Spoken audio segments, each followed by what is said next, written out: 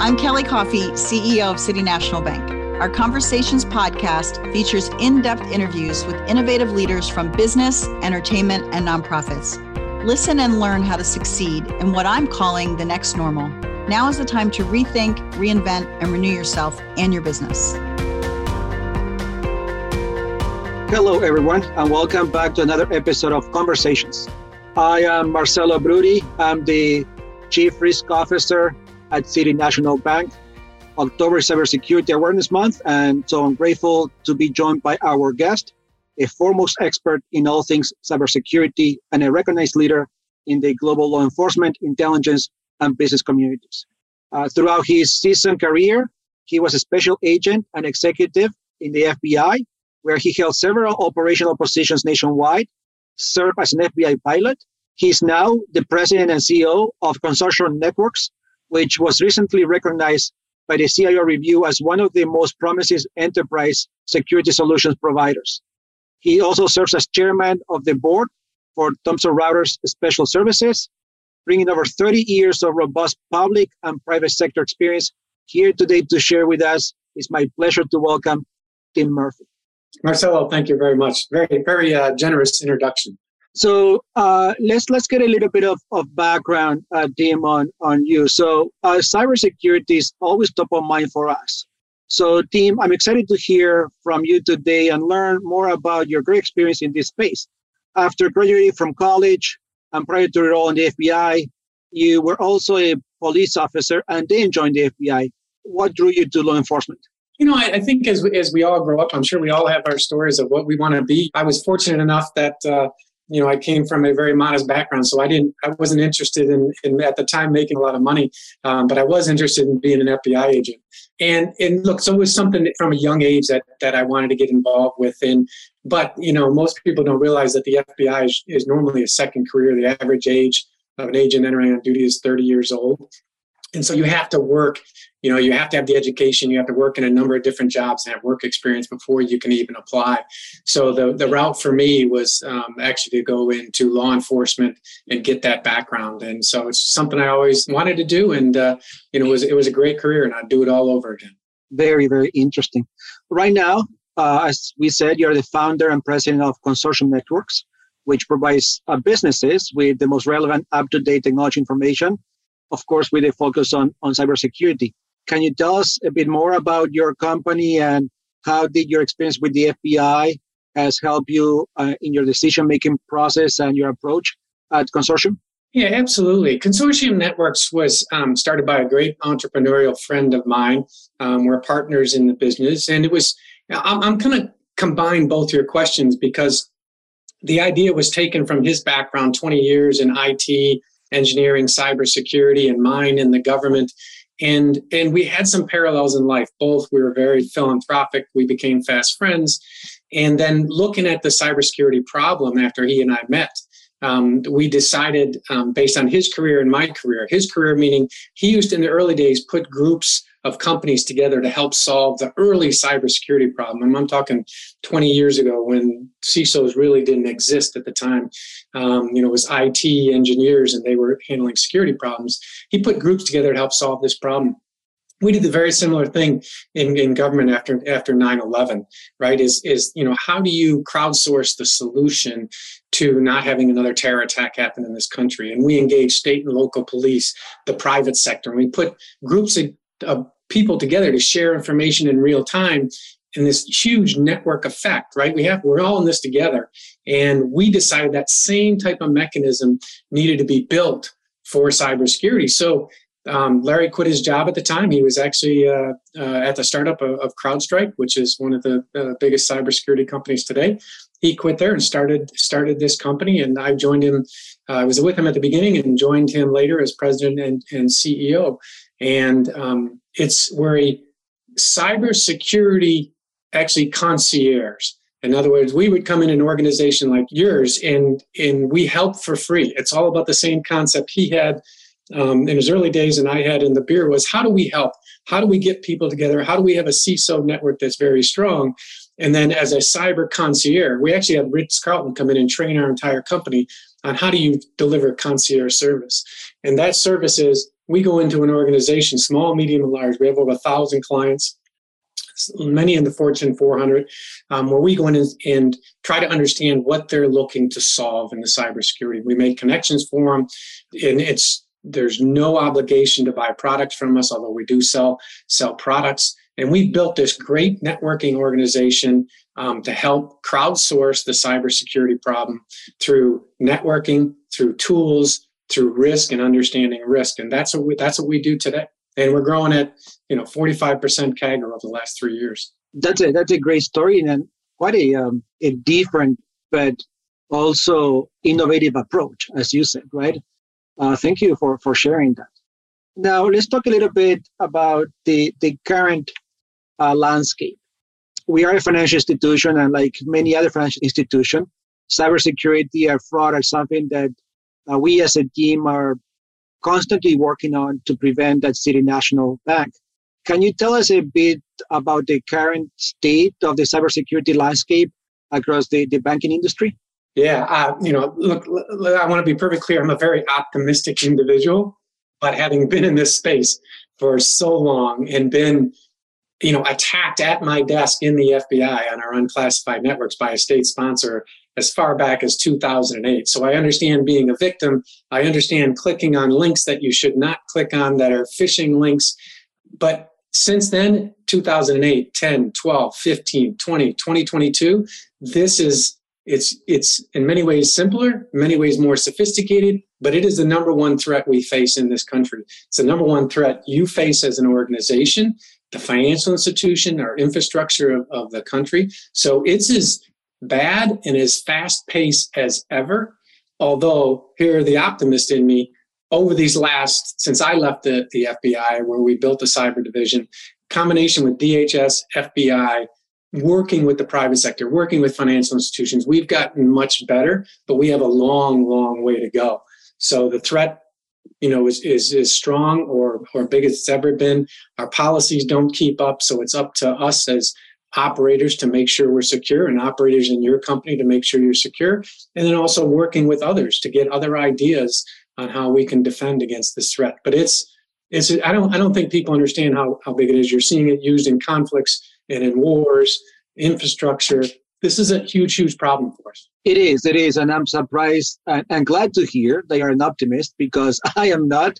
Given everything that I see out there, it feels like every day we walk into a dark alley and we have multiple people ready to, attack us, let it be state-run sponsor or just individual criminals, right? So thinking about the cyber risk that we face in our industry, who are these cyber criminals that are attacking banks and our clients? Look, in the early days, when this really started to ramp up, you had state sponsors doing DDoS attack on some of the biggest financial institutions in the world, right? That was the early days. Hey, can we disrupt their business, right? And send a message to the US and send a message to these banks that they're not immune to this. But you're still attacked and going to be attacked by the four major state sponsors in the world. And when people say, well, why would Russia, why would Iran, North Korea, and China want to attack? We always get asked, why would they want to attack me? Well, do you have intellectual property that you build a product and that another country may want to steal and build a similar product and put you out of business? Sometimes it's as basic as that. But what we're finding more and more is that a lot of these state sponsors also coordinate and work with cyber organized criminal rings that are looking for financial gain, that are also feeding information back to these state sponsors. So you have this organization, state sponsors teaming with cyber criminals to attack a lot of companies around the world, a lot of companies in the United States, small, medium, and large. Nobody is immune from healthcare, schools, education, police departments that are unprepared, financial, you name it, especially in our big infrastructure space. So really you have the big, big three or four that are attacking, and then you have all sorts of, Eastern European organized crime groups that are doing it just strictly for financial gain, holding you ransom, asking for payments in crypto and that type. Quite shocking, right? And we have transitioned and we continue to transition into more digital platforms, online, mobile banking. That's not just the banking industry, but in general, all industries, right? And so for us, it has replaced somewhat the corner branch and the person's face-to-face interaction of us with our clients. How do you think this actually evolution has impacted and what protections banks should implement? I think it's not much different than we're doing in that we're helping a lot of companies do, is that move in different areas to help make you more secure. And what does that mean? And at a basic level, organizations like yours and any company in the world, including us, is the first thing you have to decide, which is very difficult in today's age because everything is being connected. Everything is being connected. Now you're going to 5G, where everything is going to be connected. You've got cameras, you got IoT, right? Internet of Things, refrigerators. You go to a company, and sometimes many companies don't even know what's attached to their network. So you got to figure out, the first thing you got to figure out is, what is my network like, and who is on it, who is connecting, what are all the different edge points or endpoints that I know that I could have vulnerabilities in. And many times, that's the first thing companies need to do, is they need to get visibility into everything that touches their network. And with remote work, that's actually increased exponentially, right? Even people working hybrid now, they're home on different laptops. Sometimes they sign in from their home computer, which many times is littered with malware because they don't have the same protections where you have, you've got endpoint protection, you've got the anti-malware devices, you've got processes and people to monitor these things. I think that the second, well, first of all, going to a digital is great, right? There's so many convenience of it, but it does open up these windows for other opportunities for them to attack. Because then it's, what is your software? Is it up to date? Is it the latest and greatest software? And are the vulnerabilities patched timely? Time and time again, every attack you can track back to some type of vulnerability in the software or platform that could have been patched, that wasn't patched in a timely manner. That's what the adversary does. They look for known vulnerabilities and unknown vulnerabilities, and then they create an attack, whether it's through phishing, social engineering, and then they attack you, get into your organization, and seize your network and move laterally across it. A couple other things I would say for companies is, you have to have some type, small, medium, and large companies at different levels, some type of a person. Large companies, financial institutions have chief information security officers. Some companies just have an IT director. He or she has to be versed. And the culture in the organization is, this is one of the major risks companies face, right? When you look at our risk metrics for your company, and management and the boards have to listen to what the risk is. And CISOs and IT security directors need to explain it in layman's term what the risk is. And lastly, two things I would say last is that the move to the cloud is good. Moving to the cloud with the right security around it, in my mind, is actually more secure than client-based server, right? It's just hard. It's just much easier in the cloud in today's world, with all the tools, with the cloud providers, with the security mechanisms you can have in the cloud, with some AI and machine learning, that you can be more secure. Moving your infrastructure there, moving your platform there, moving your software as a service. And with that, we as humans aren't going to be able to solve this. What I mean is, financial institutions just can't keep hiring more people, because humans don't work at network speed. You need to introduce AI and machine learning. We need our networks. We need humans to train the networks, and the networks to respond to these attacks, to identify them and respond to these attacks. No, great answer. And a couple of things that stood out from what you said. Number one is, vulnerabilities are identified and exploited, right? And those are known, and just simple remediations and patching will resolve them. It's like, if you think you have a house, right, and you ensure that all of the doors are closed, but you don't close some of the windows, then you have that exposure and somebody can get through one of those windows, right? And so it's not just, making sure you identify all your potential vulnerabilities, but you need to patch them and close them, so that and it's a simple approach, right? It's not that complex, but then you leave the door open for anybody to come in. Marcelo, I would add one thing to your story, which is a great story. A friend of mine told me this story many, many moons ago. Is you said it's you can equate it to the physical world. Everything you just said, and the one thing I would add is, you also need a night watchman, because even with all the locks, doors, and alarms, if they get in, they're in. And if you don't have visibility of what's going on inside, then you're vulnerable as well. So adding that night watchman with the flashlight going around saying, hey, what's on my network? Even though I've got all the doors and all the windows locked, there's still a chance somebody can get in, right? Absolutely. And that's why I like my dogs. They will let you know when somebody gets in. So one of the items that we have done at City National in terms of our cybersecurity, we provide, for example, two-factor authentication for our clients, right? And that is with the hope that it's going to improve their security and their safety. But what are some of the fraud or cybersecurity issues that our clients could still face? Look, I'm completely digital, and the one area that I'm so aware of, because it happens to me. I don't know if it happens, Marcelo, it happens to you. I'm sure it happens to you where you work and others.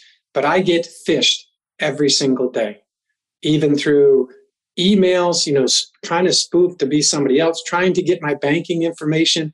You get it. I have it, my Amazon account. I get a text that says, hey, we closed your Amazon account. Hey, click this button and give us your credentials. And, you're shut down until then. People, they just have to realize that's not how companies work. And I know, responsible financial institutions like your bank and others, really put out this news that, hey, we're not going to reach out to you for your credentials. We're not going to text you and ask you for your PINs. But people are still falling for this because you and I both know that the number one attack vector for any company, it doesn't mean financial institutions, is phishing. Someone getting an email or a text, clicking on it, going to a fake website, putting in their credentials. And then, so what happens is when you click on one of these and you sign in, now the bad actor not only has your sign in, but your password, and they can go right in and into your own account. You guys aren't even aware of it. Whatever company's not aware of it, because those were stolen credentials, right? So I would say not only two-factor authentication, but multi-factor authentication, right? Many organizations are saying, okay, they're blocking if that's coming from Russia, right? Because we know that client Tim Murphy IP address emanates from Florida or emanates from somewhere else. And so I'm just using that as one example, but we really believe in multi-factor, right? So it's something it's something you have, like your phone, and it's something you are, biometrics, right?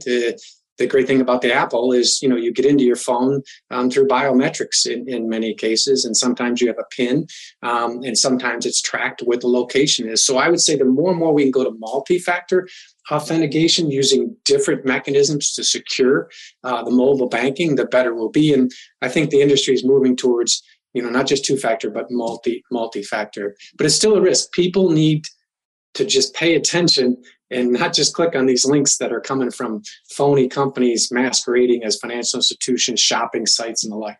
No, great point. And it is, like you said, it's a simple email that comes with a link that you think is harmless, that you think it comes from Amazon by the misspelled Amazon, and you click and then you open your company to that criminal, or you open your own personal finances to that potential criminal. So it's watching after. And at City National, we do have phishing campaigns. So to continue to train our people in learning about those simple little things that could have a huge impact on the institution and our clients. Now, we continue to move also quite rapidly to the adoption of contactless payments. Over the last couple of years, even more so, and with that movement to contactless, do you think the risk of skimming has been reduced? And there's also other risk that might be associated with contactless options? Yeah, look, I think it's been effective. If you look at the statistics and facts of a fraud reduction, a card-based fraud reduction with the contactless, it's happening, right? First, it happened in Europe with the chip and PIN, which they were a little bit ahead of us, and you saw it drop, the fraud drop there. We instituted a lot of that in the United States, and now we've been taking that to the next level, the contactless. There are some slight risk in that, but they're higher end risk, right? Because a lot of those cards, if it gets stolen, and you're not using a PIN, right? The contactless could be just RFID, right? Radio frequency ID. And if that gets stolen, there's nothing really to secure you. You can have some risk there, although there are some, as you know, some banking protections you have when you get lost or stolen credit cards, those type of thing. But if it's a debit card, much more dangerous because it goes right into your account. You can clone the device. I mean, there's some high-end cybersecurity, but I think if the question was, has this helped? Absolutely. Skimming's been reduced. I mean, if you remember years ago, ATMs was a big one. They replaced the whole ATM and skim all your ATM cards. Then gas stations and convenience stores were next, right?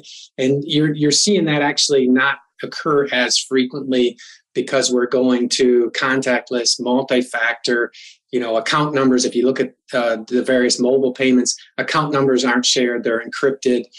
So yeah, we're seeing much less fraud across that area. So it's the more and more we can continue that ecosystem, I think the better. There's always risk, just like you said. There's always a door somewhere between the end user, the rails that you ride on, and then the institution itself, the financial institution. There are some risk in there, but we're narrowing that gap.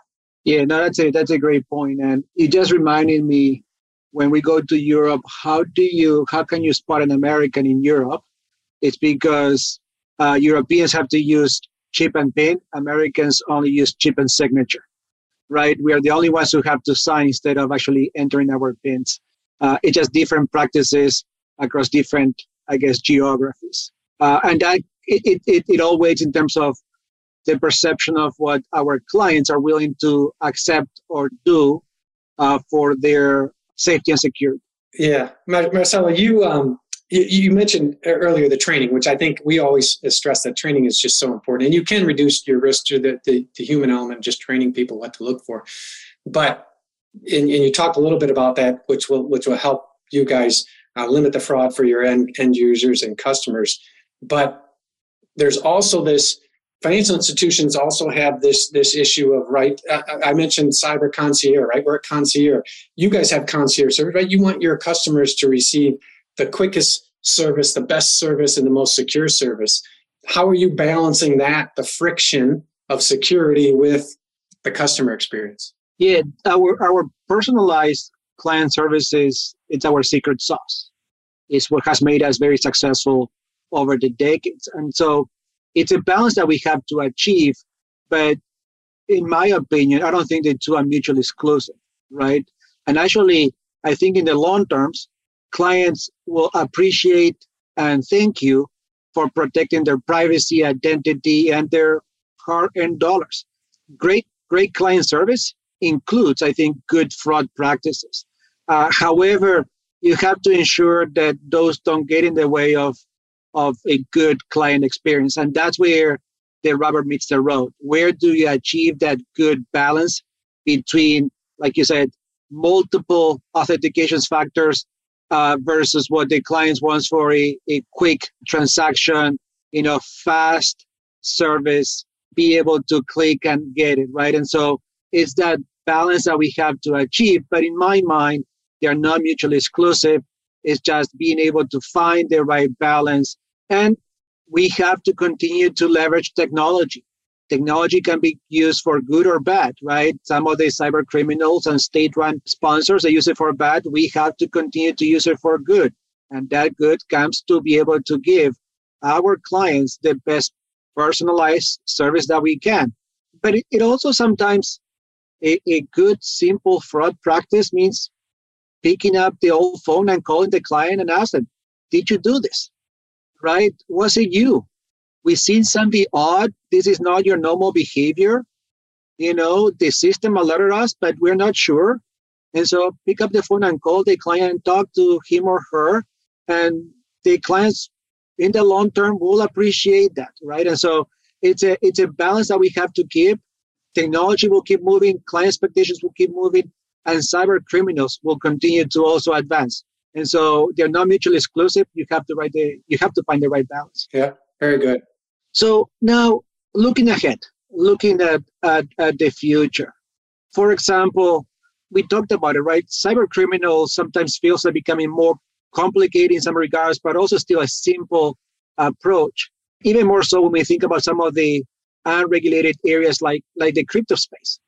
How do you see the trend in the financial security and cyber crimes increasing or decreasing in the next few years?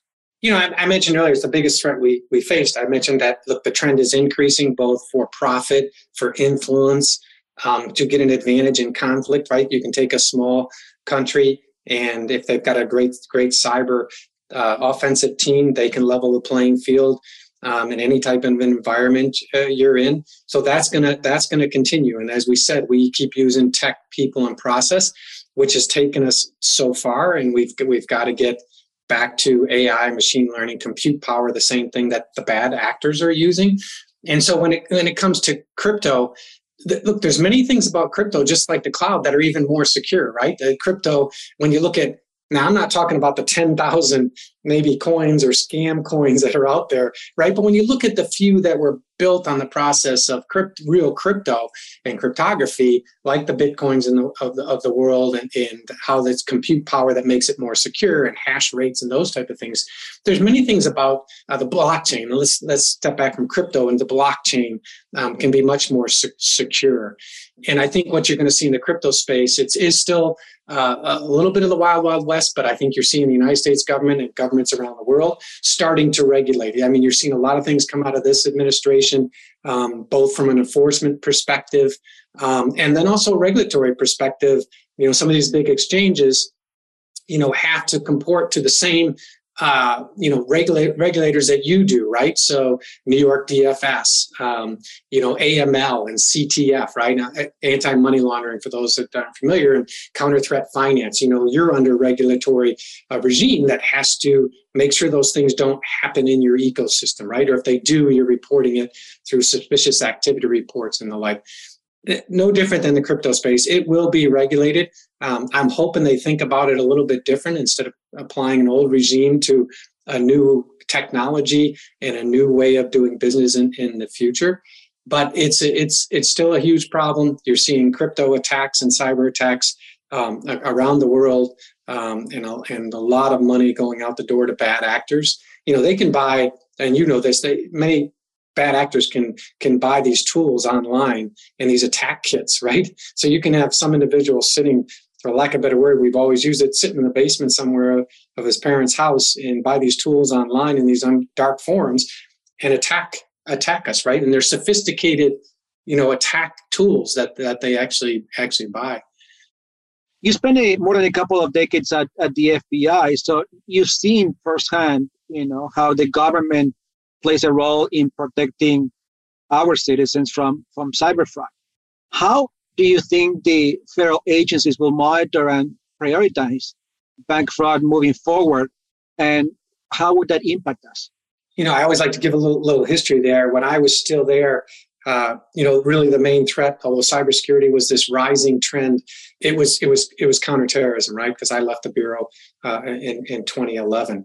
We started some public-private partnerships, but they were very immature. If you fast forward that to 2022, and your organization is probably involved in some of these, you have different sector groups getting together with the government, DHS, FBI, CISA, the Cyber Infrastructure Organization for DHS, and actually sharing information. And a lot of the financial institutions, infrastructure companies actually have a cleared person, so they can actually share signatures or share threats that heretofore they were unable to do, because they would often say that the private company doesn't have the clearance to know. And what I've seen in the government over the last 5-7 years is they've been able to work around that, because many times what they are classifying as a certain threat, many times it's already in the wild. Matter of fact, it might be attacking one of our companies now. And so we're seeing the same thing in an unclassified manner as the same as a classified manner.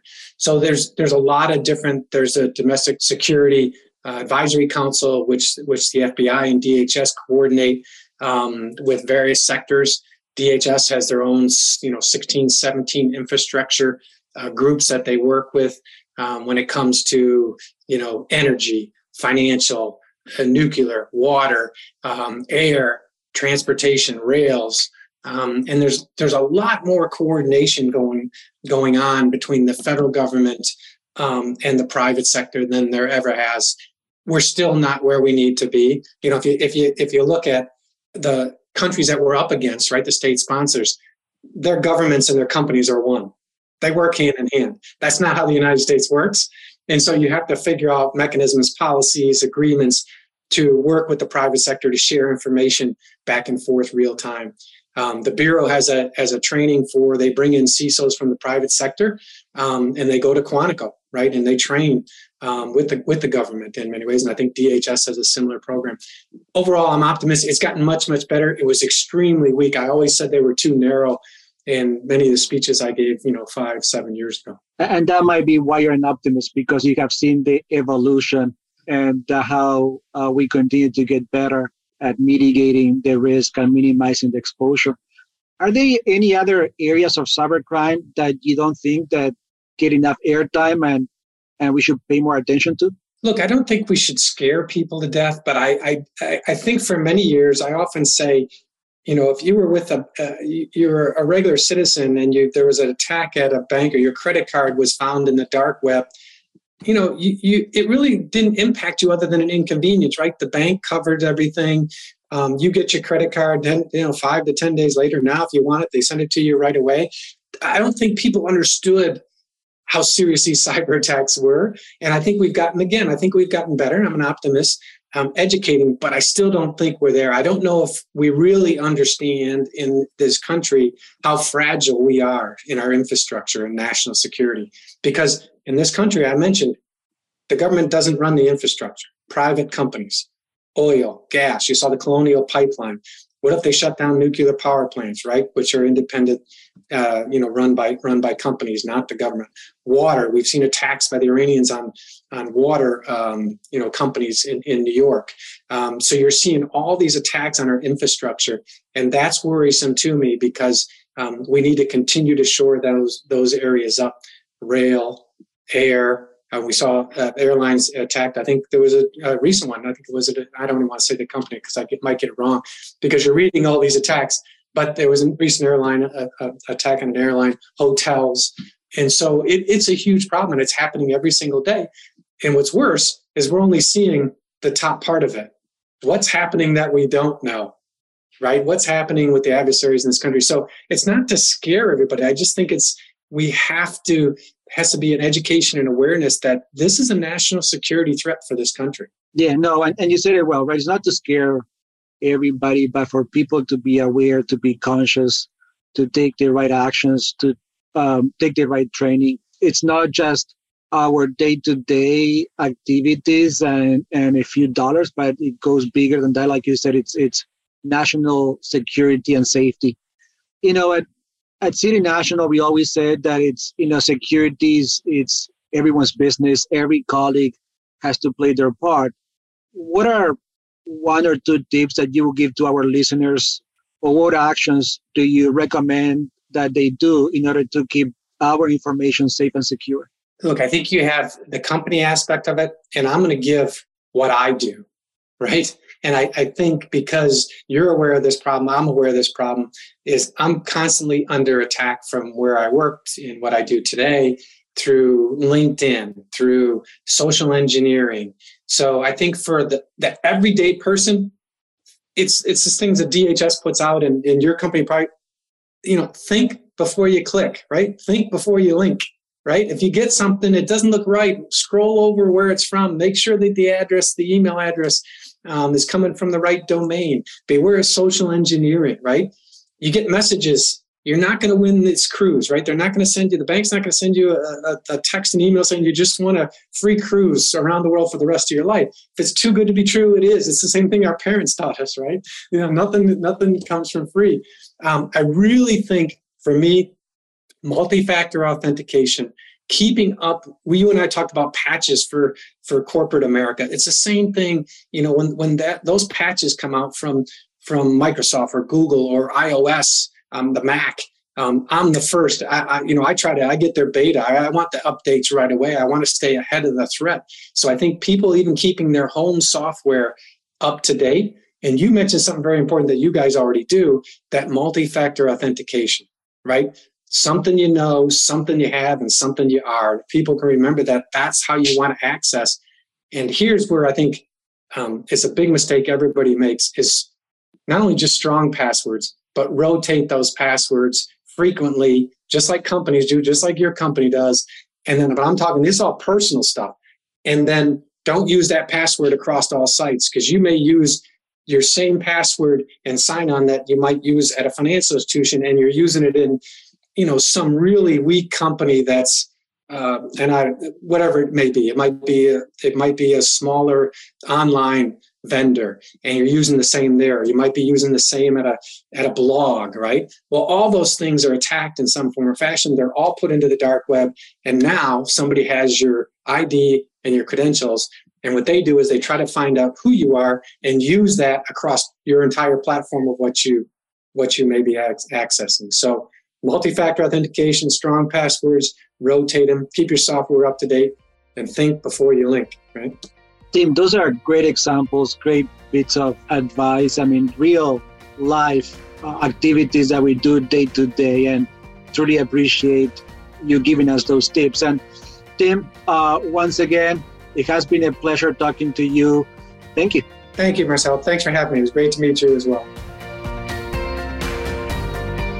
Thanks for listening. We hope you'll subscribe to Conversations so you'll never miss an episode. We have lots of great guests this season who will inform and inspire you.